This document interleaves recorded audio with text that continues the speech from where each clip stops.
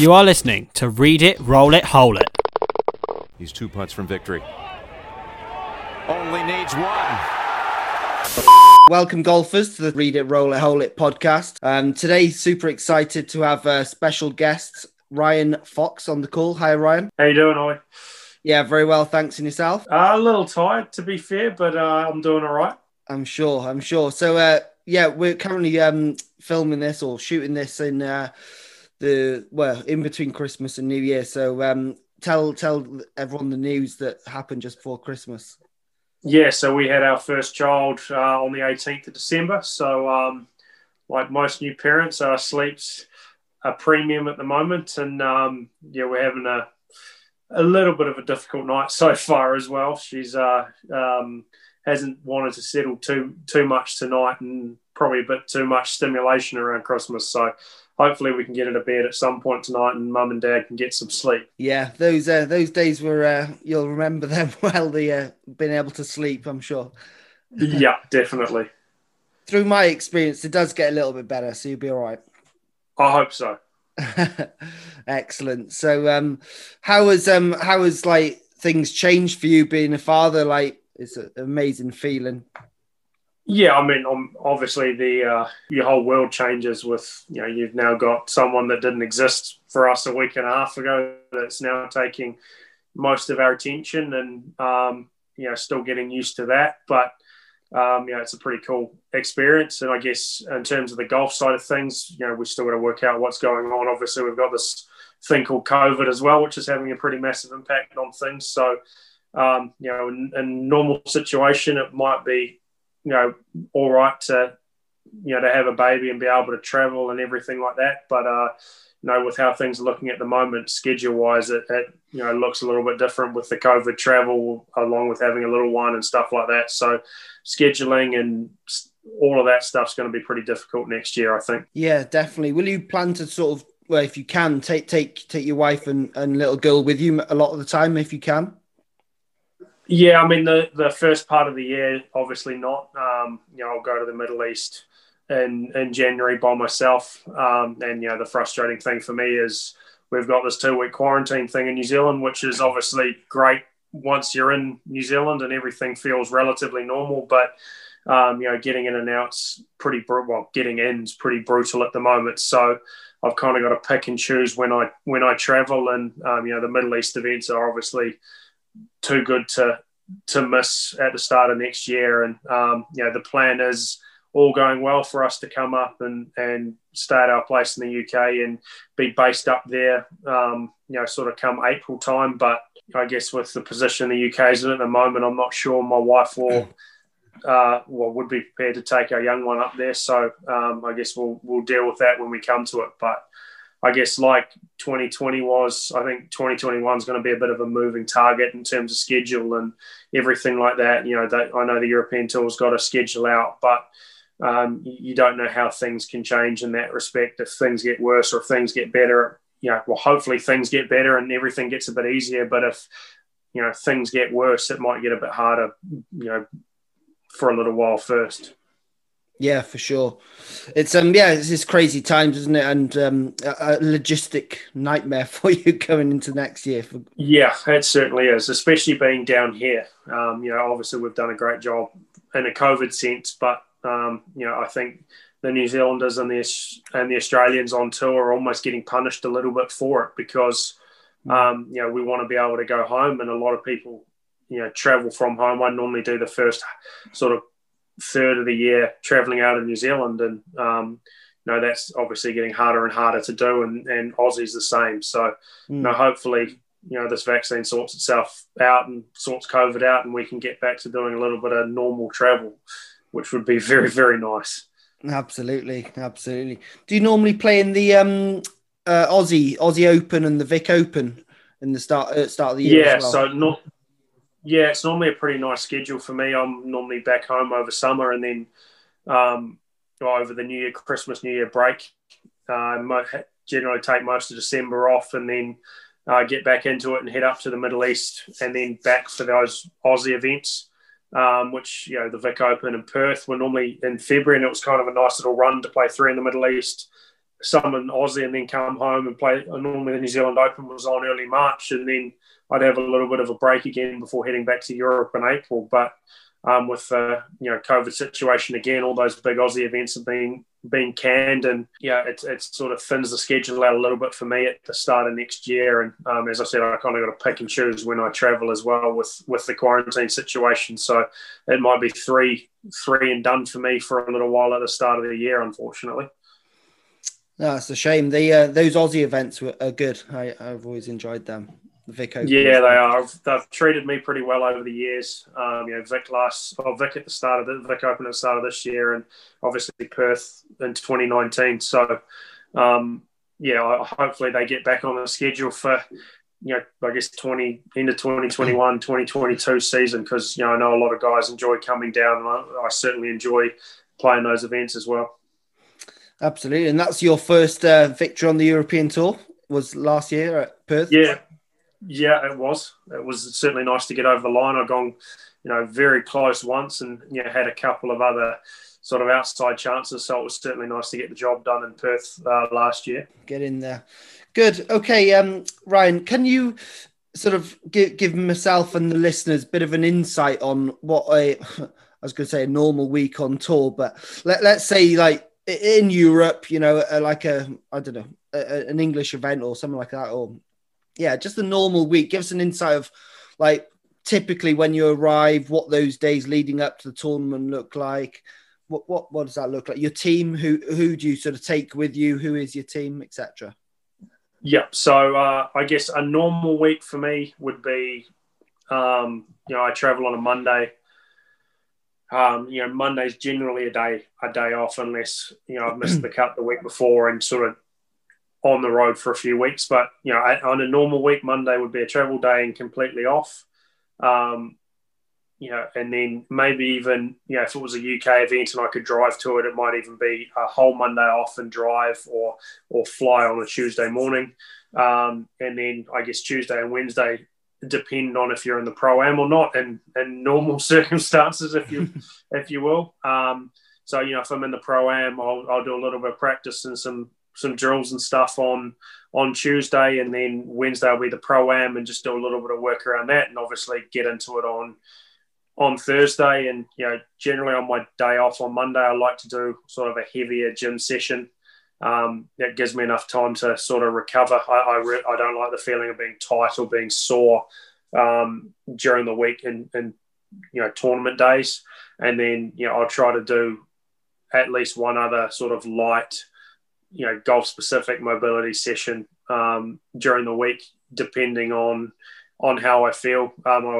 For me personally, I feel like I'd rather save my energy in that regard. If I've had a few weeks in a row on the road and that gym session feels a little bit too hard, I'd probably rather just sit in my hotel room and have a nap or something like that. But in an ideal world, you'd be sort of one heavy and two maybe lightish gym sessions, or at least one lightish gym session throughout the week. And I don't really have a set routine too much in tournament days in terms of what I do after a round or anything like that. I obviously got my set warm up, which is normally about an hour before, a little bit of a dynamic warm up, and then do some technical putting stuff on the green, and then hit balls, chip, putt, and then go.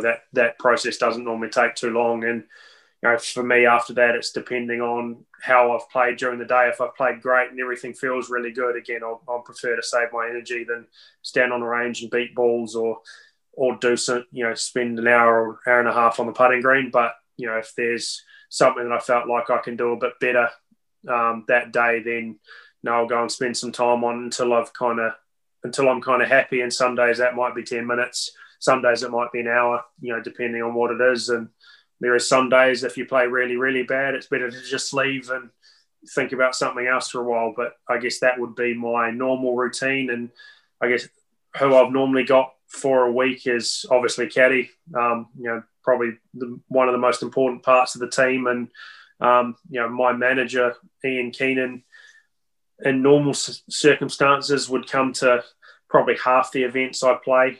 He's got Joost Luiten, Shubhankar Sharma and Ben Arn, who plays on the PGA Tour. So he splits his time between us. And if it's a big European event, then he'll be with Joost and Shabanka and myself at the event, and he'll obviously spend some time at the bigger PGA Tour events with Ben as well. I've got a physio who I share with Joost and Bernd Wiesberger as well, who again travels to probably 10 to 12 events a year. Again, they're generally the bigger events. So if he's around, I generally spend an hour to an hour and a half with him every day during tournament weeks. Obviously, part of the warm-up before playing, and then also do a bit of stuff with him after the round. And that my first year on tour, I really struggled body-wise, with playing 30 events a year, and having a private physio that you get some proper time with made a massive difference. It's certainly someone that would be part of my team, going forward for a long time. And then, the only other person that will normally travel to an event will be Marcus, my coach, but he's based in New Zealand. So, he might come to 6 or 7 events a year and might pick a tournament where I've got a week off beforehand, come up to London, do some practice at Fox Hills where I'm based there, and then we'll head to an event, and he'll probably stay for, the practice days to the event and maybe watch the first round and then go home. So, logistically, being from New Zealand, it can be a little bit hard at times, but, I've worked with Marcus for the last, I'll probably get this wrong, 9 years or something like that. So, he knows my game inside out, and we've got pretty good at doing stuff over the phone and, over FaceTime and all of that stuff. Technology makes a massive difference these days with that. And again, in normal circumstances, my wife would normally travel most weeks. I guess I noticed this year being up in the UK swing events, I did 12 weeks on my own. And I certainly noticed a difference. I didn't like my own company quite as much on tour or didn't enjoy it as much on tour in my own company as I normally do. So, most weeks she will play, she will travel with me, and she's got a lot of friends on tour as well. And normally there's a few of the other girls that travel. So we normally have a pretty good time socially in terms of going out to dinner and catching up with people. And that certainly makes the weeks a little less monotonous at times. Yeah, I bet 12 weeks on your own must be tough, man. That's for sure. Yeah, it was strange. I mean, obviously, in April we never knew we didn't know if we were going to play again for the rest of the year. And then obviously those events, the UK swing events, started up in July this year. I sort of made the call going, well, if I don't go up and play some of them, I might not play for the rest of the year. And I knew I was in the US Open at that point. And obviously Wentworth and Scottish Open and stuff like that were looking like they were going to be on the schedule. So I didn't want to miss those. And so, with the quarantine back home, I certainly didn't want to do, go up for 4 events and come home and then have to go up for another 4 and basically lose 4 weeks of my life sitting in a hotel room in New Zealand. So, we made the call that a 12-week trip was doable. And that was probably my limit at the end of it. I played 11 tournaments and took I took the Valderrama week off, I think, one of those weeks in the middle off, but played 6 in a row, all in the UK. Then took a week off, played Portugal, US Open, Ireland, Scotland, and Wentworth in a row, and then jumped on a plane and did 2 weeks of quarantine when I got home. So it was effectively a 14-week trip. And I, as I said, I probably didn't enjoy my own company as much as I thought I would. And, it was certainly be nice going forward to get back to some kind of normal and have the family be able to travel at some point next year and come to events and, do some of that social stuff that, I know a lot of people enjoy at tournaments. Yeah, I bet. Great. Okay, that's fab. You mentioned Fox Hills. That's a pretty cool place, isn't it? That's where you're based in London.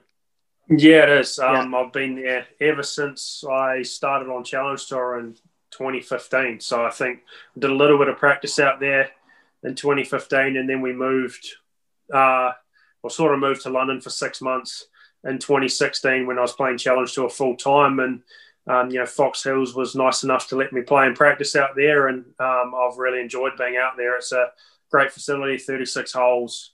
They've got the little 9-hole par 3 course, which I spend a lot of time on. It's absolutely brutal, that course. A lot of fun to play, and I certainly noticed if I spent a week out there, my wedge play gets a whole lot better, which is nice. And they got a great gym facility there as well, so I can kind of make a whole day of it, get to go to the gym, do a little bit of practice, get on the course. And normally I like to play with the pros there. They got a really good bunch of pros and assistant pros there, so we normally try to sort out a game in the summer after they finish work and grab a cart and try to get around in a cut, 2 or 3 hours after work, which is really good fun. Nice. No, that's good.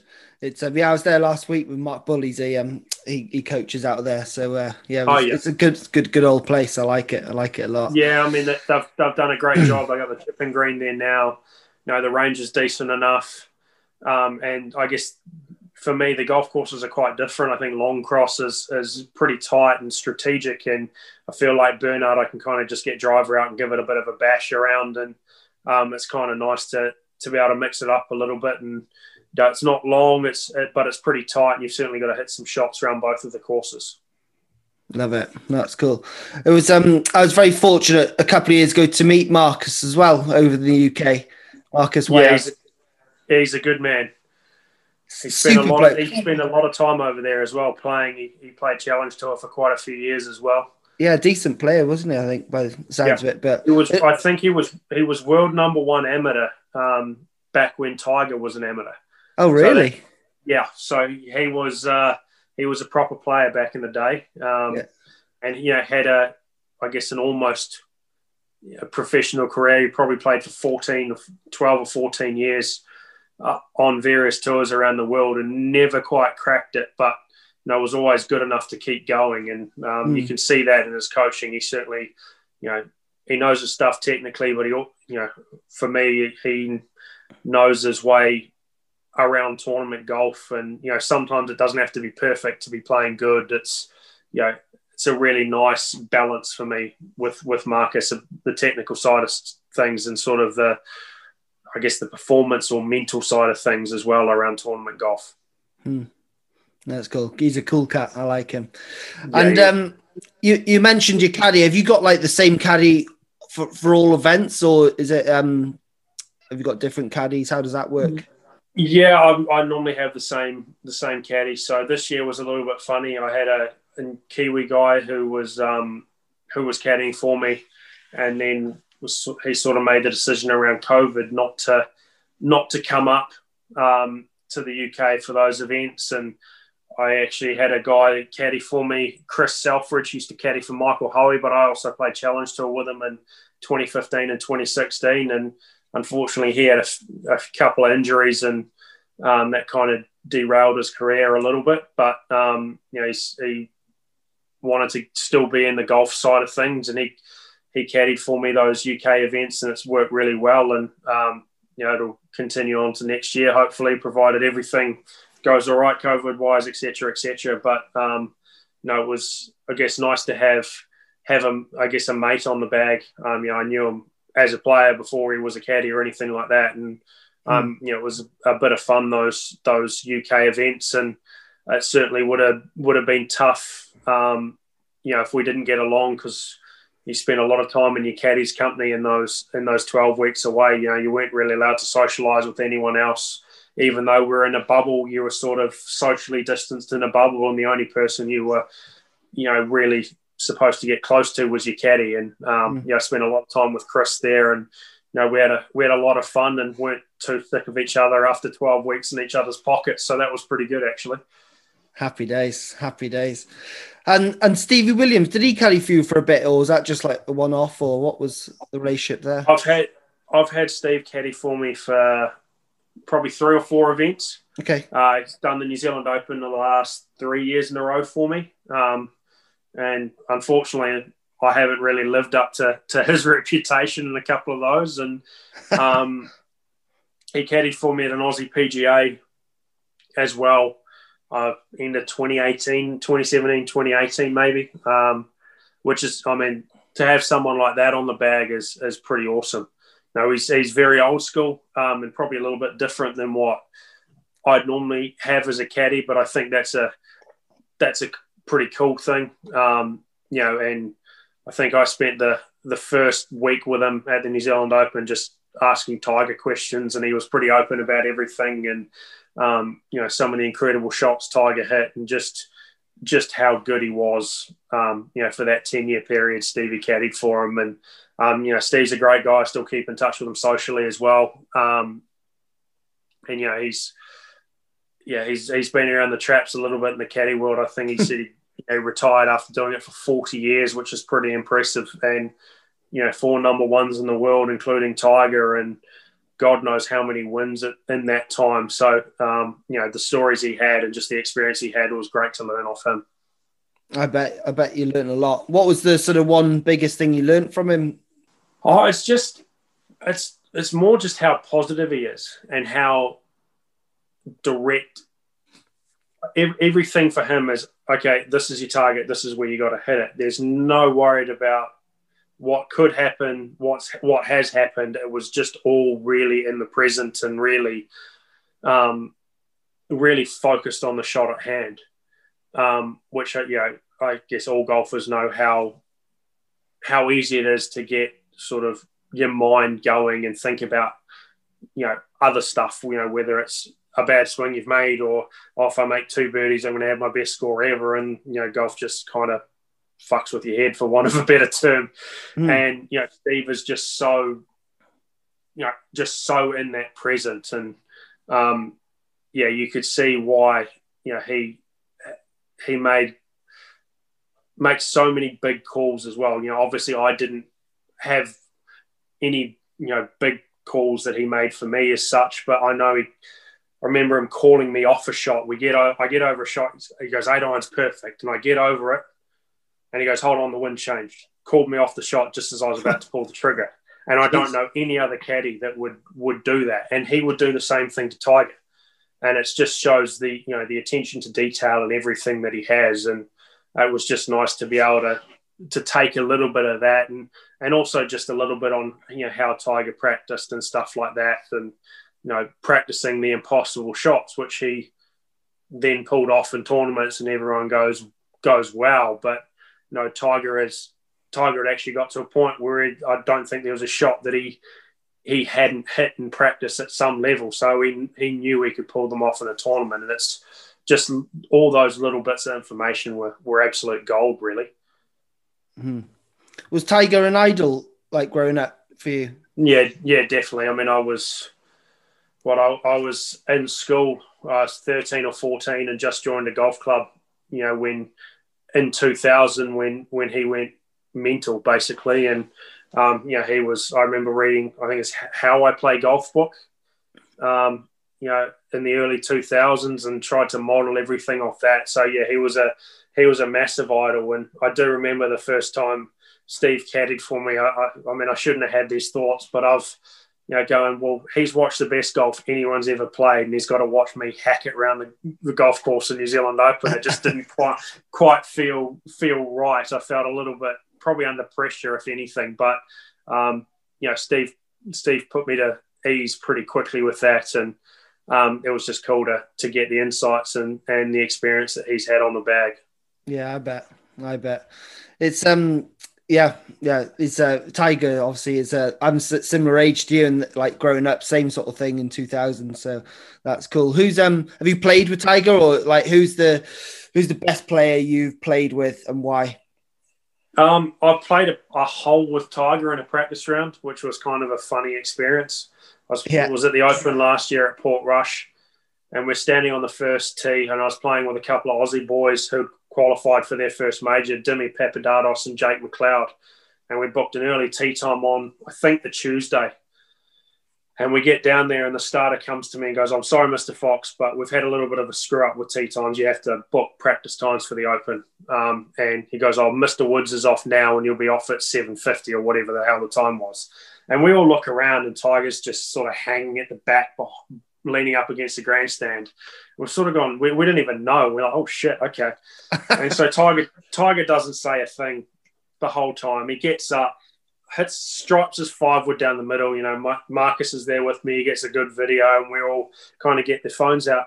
And then Tiger just looks up and goes, "Boys, I'm only playing the first. You can join me if you want." And Dimmy, before he's got the end of the question out, Dimmy's already said yes. And none of us are ready. And I get up on the tee, and you know, everything's going a little bit. Hit 2-iron sort of in the left rough and hack it onto the green and 2-putt or 3-putt for bogey. And I had a brief chat to Tiger walking up the hole and asked him, you know, what he thought of the course. And he thought, he said he thought it was really good and blah, blah, blah. And then he hit his 9-iron to 4-foot, tapped it in for birdie and said, "Good luck, boys. Have a good week," and walked off. So it was kind of a strange experience. Pretty cool experience as well. But I guess in the tournament, the best player I've played with is DJ. I played with him at Abu Dhabi my first year on tour in 2017. On the Saturday, I got paired with him and Ricky Fowler, which was a sort of welcome to the European Tour group. And DJ shot 64 like it was absolutely nothing, and made golf look ridiculously easy, as he seems to have done over the back end of this year as well. So that was a pretty cool experience, and I didn't disgrace myself. I think I had a bogey-free 69 that day, and I beat Ricky, who had 71. So it was a pretty good day all around. I think it might have been my birthday or the day before my birthday that day as well. So it was a pretty cool experience. I think it might have been my 30th birthday actually that day. So it was a pretty cool, pretty good way to celebrate that. Love it. Interesting stuff. Good stuff. In downtime, your sort of hobby, from what I can see, one of your hobbies is fishing. Is that right? Oh yeah. Tell me about fishing. As a non-fisherman, I don't get it. I don't get why. Where's the fun in it? So tell me about it. Why is that your hobby, and what's so great about it? To be honest, I don't really know. I always fished as a kid. I used to fish with my granddad, and then my dad used to take me fishing when I was a kid because I used to pester him about it, but he hates it. And then I kind of forgot about it when I was like 15. And then my wife's family has a beach place in the Bay of Islands in New Zealand, which is about 3 hours north of Auckland. And, in the first few months that we were going out, 12 or 14 years ago or whatever the hell it was, I went up to the Bay of Islands with them, and her dad was a bit of a fisherman, and he took me out then, and I sort of found my passion for it again and sort of haven't looked back, I guess, in that regard. Got properly obsessed with it. And I guess for me, I love being out on the ocean. I think that's probably it for me. And I like the challenge of it. I don't fish with bait. I fish with lures, so pieces of plastic or metal, and try to fool the fish in that regard. So I like sort of the challenge of it and trying to catch fish. I actually don't particularly like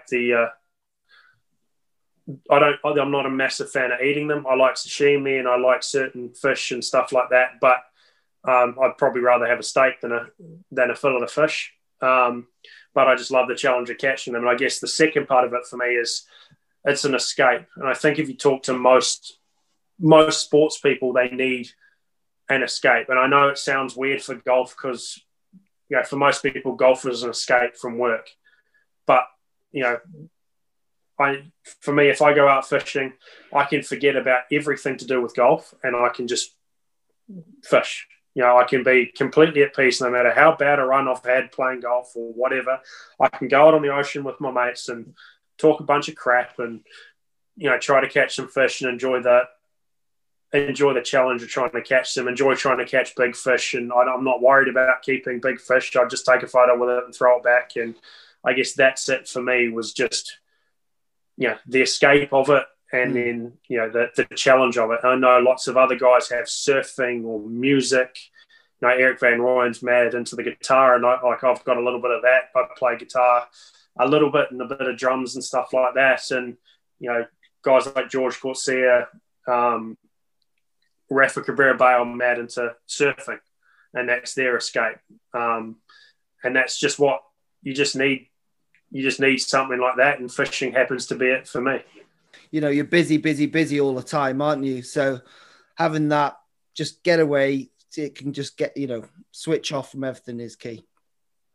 Yeah, it is. And it does, as I said, it sounds weird because golf is an escape for a lot of people. But, personally, when you do as good as awesome as golf is, as fun as golf is, if you do it every day and think about it every day, it's going to get on your nerves. And I'm sure everyone that's listening, everyone that's played around the golf has got frustrated with it at some point. And again, if you turn it into a job, that frustration can get out of hand. So it is nice having that escape and something else to do. And for me, that just happens to be fishing.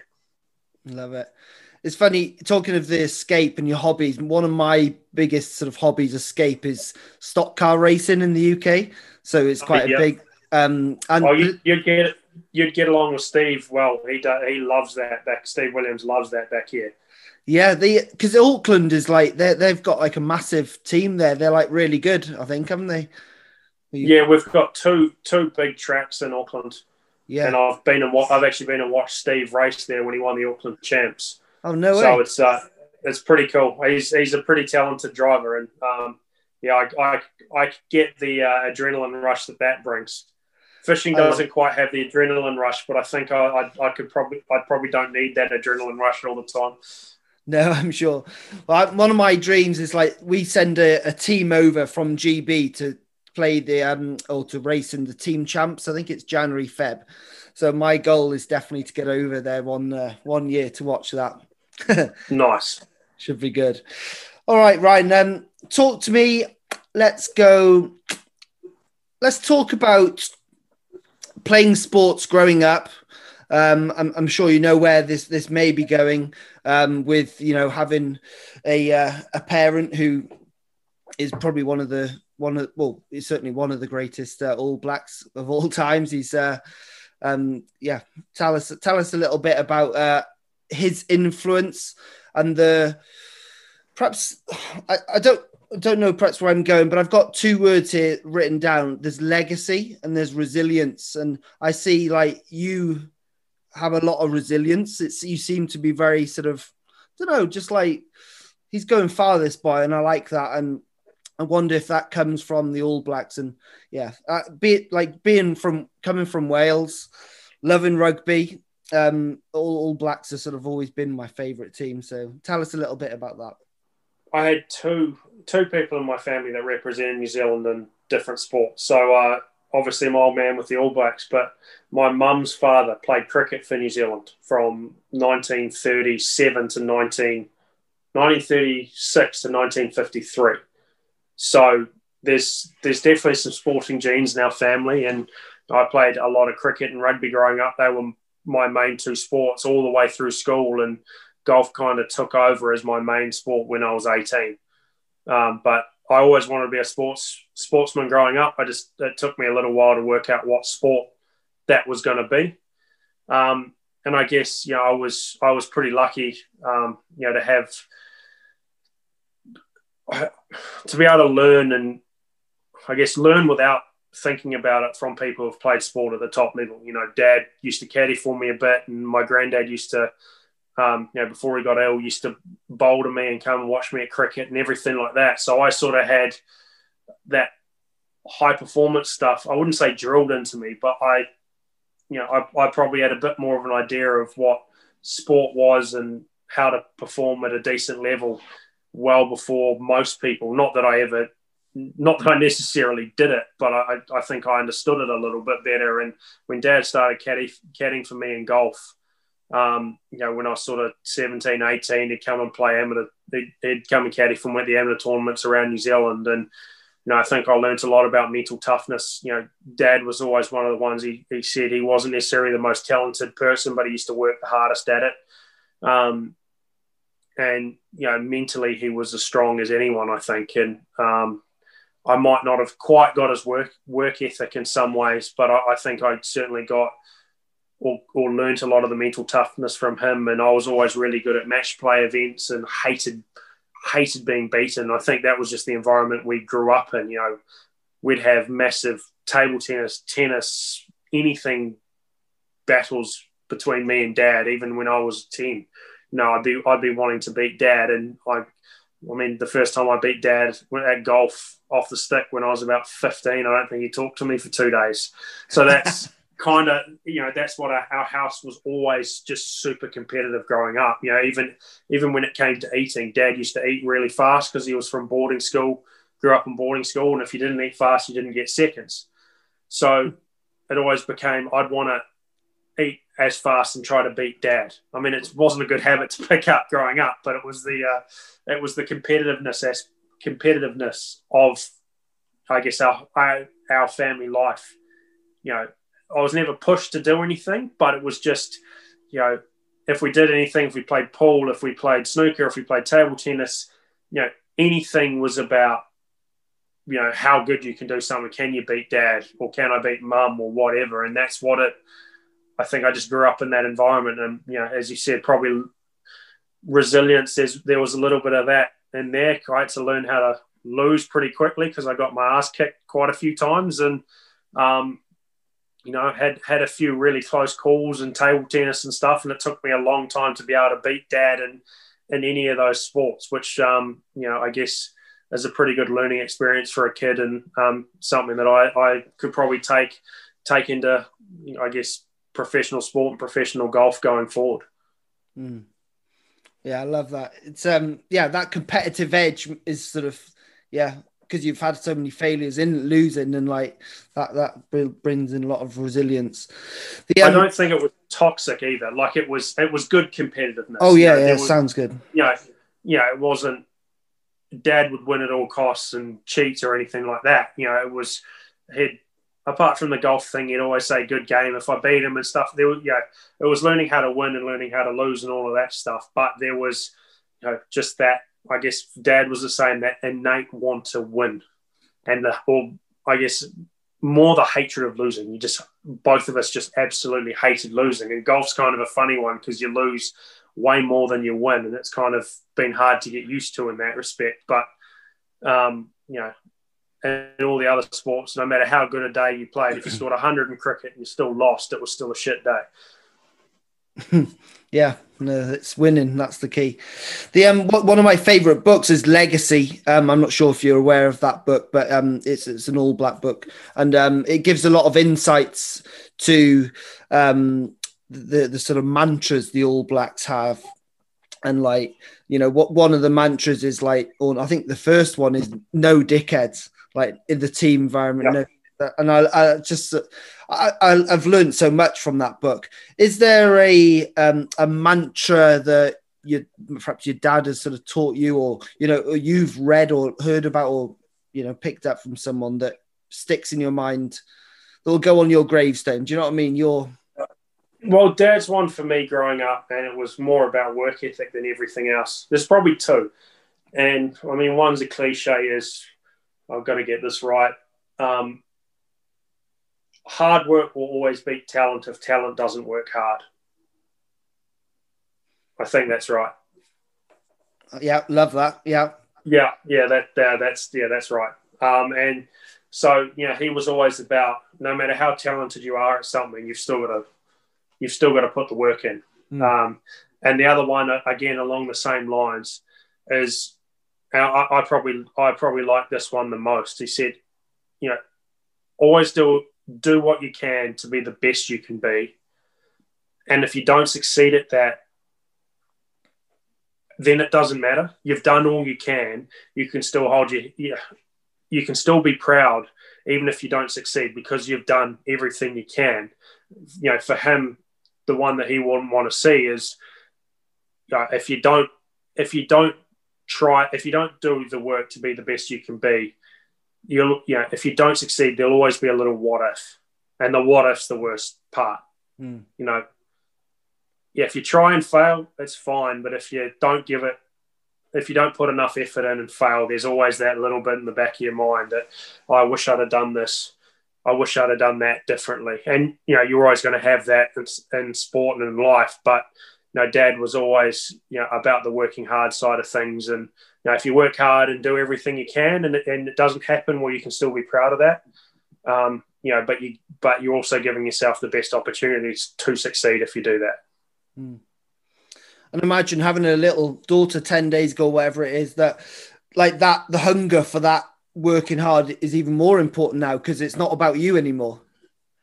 No, exactly. I don't know how that's going to play out going forward. I think it's worked both ways for people going, in sport. It gives them, sometimes that nice little distraction and, kicks them on into really good things. And then I think sometimes a lack of sleep and a few other things might make it go the other way. So I guess we'll see how that goes in January. But, I guess there's maybe a little bit of extra pressure, a little bit of extra motivation. I don't know how to term it, to do all that work, and probably a bit more of a balancing act as well, because I obviously want to spend time at home and see my daughter and everything like that. So we'll probably got a little bit to learn going into next year, but lots of exciting stuff. And hopefully I come out on the good side of fatherhood and it sort of takes that next step further in the golf career. But I guess we'll see what happens. I'm sure you will. Just carry on being you, and you just be just fine, I'm sure. Ryan, just to finish off, very conscious of time. I just want to dive into practice and putting specific, if we can, just because that's what I do, and it is the Read It, Roll It, Hold It podcast at the end of the day. So you probably picked the wrong person for that if you've looked at my putting stats. Well, that was something I was going to ask you, is like the practice for putting, and then obviously you've got close to, I say your goal, I don't know your goal, but you've got close to being really good, and like you hit the long ball, how do you hit it so far? I want to know that as well. But then what's missing your game? Obviously it's fine margins, but what's missing, and then how are you going to practice? The putting's what's missing. Okay. I guess for me, I've probably never enjoyed putting as much as the other stuff as well. So I find putting practice a bit more of a chore. Mm. And I also find for me, I don't get much out of, like, I'll take it back to like hitting shots on a range. I could hit 100 good shots on a range and take it out on the golf course, and I don't feel that confident if I've hit 100 good shots on the range, but I could hit 2 shots exactly how I want to on the golf course, and I feel really good about it. Mm-hmm. And that's where I get my confidence from. So I do a lot of my practice on the golf course in that regard. And I'm not sure I've kind of figured out how putting fits into all of that. That, again, I don't feel like I could hold 100 3-footers in a row on the putting green, but I've never felt that translates that well onto the golf course for me. So I've probably got a little bit to work out going forward in that regard. But yeah, if I just trying to figure out the putting side of things, I've always had probably quite a lot of face rotation in my stroke, which has made it really inconsistent. And earlier this year, I went to the arm lock just to try to take some of that rotation out and just purely to try something different. And that worked. That's worked a lot better. And for me, I never felt like I needed to be the best putter, but if I could just turn myself statistically into an average putter, just middle of the pack, I would compete and, I'll be there or thereabouts a lot more than I have been. And I felt like this year, for the most part, with the arm lock later in the year, that was true. I did have a couple of bad weeks with it and struggled a little bit speed-wise at times, but I felt like at least taking some of that face rotation out with that lock on the arm, I started a lot more putts online, felt a bit more solid in the shorter ones, and that translated into not necessarily lower scores, but a lot more consistent scores, especially through that UK swing. And, I did have a couple of blowouts. US Open, I really struggled on the greens as soon as they got fast. It was the only greens I'd putted on all year that were really, really quick, and arm locks are generally really heavy. And I felt like I couldn't take the putter back short enough on a 5-foot putt to actually to hit it soft enough to give it a chance to hold it, and that was a really scary place to be. And I think I took that into the next couple of weeks after that. But for the most part, I was more middle of the road putting. Had a couple of weeks where I was probably in the top third of the field on the greens, and if you took my ball striking stats over the last 4 or 5 years, they've generally been pretty consistent. Even 2019, where I had a little bit of a poor run of it, my ball striking stats were still not that bad compared to how I felt like I was hitting it. So, yeah, just if I can unlock that putter a little bit more, hopefully there's a few more good things to come. Thank you for your honesty there. That's it's good to hear. One of the best players in the world here. We're amateur golfers. A lot of people listening here, and they struggle with the putting and the mental side. And to hear your honesty there, but it's good that you're aware of it, right? It's weak, so you're gonna work hard and improve it. So that's cool. What's Sorry, go on. I was just going to say the one for me is to try to find that happy medium between trying to get it on the golf course and get some confidence in it and actually do the technical work on the stroke, which you have to do on the putting green, which is the stuff that I find mentally the hardest to deal with, the one that I find the hardest to get motivation for at times. I think, it can be boring, can't it? Like starts the day with a mirror or a mat or a gate and repeatedly hit it through and through the gate. It can drive. Yeah, it can get really frustrating too. Frustrating, but just bloody boring. So making it fun and creative is key. What's your do you like creative games? What do you play on the putting green that's sort of fun? I know you're saying it's not fun, but the one I used to enjoy the most, and I don't do it as much anymore because tour golf doesn't really work like that, but just the old, we used to do a lot of 72-hole putting comps. 9 hole, we did 9 holes on the putting green, go there and back twice.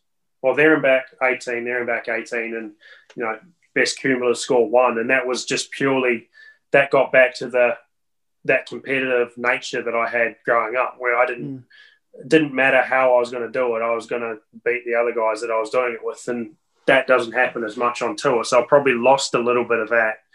But I guess the drills that I do a lot, I do sort of a around the world one, which 3 foot, 6 foot, 9 foot at 12, 3, 6, and 9 o'clock. Mm-hmm. And if you hold it, you move forward. If you miss it, you go back.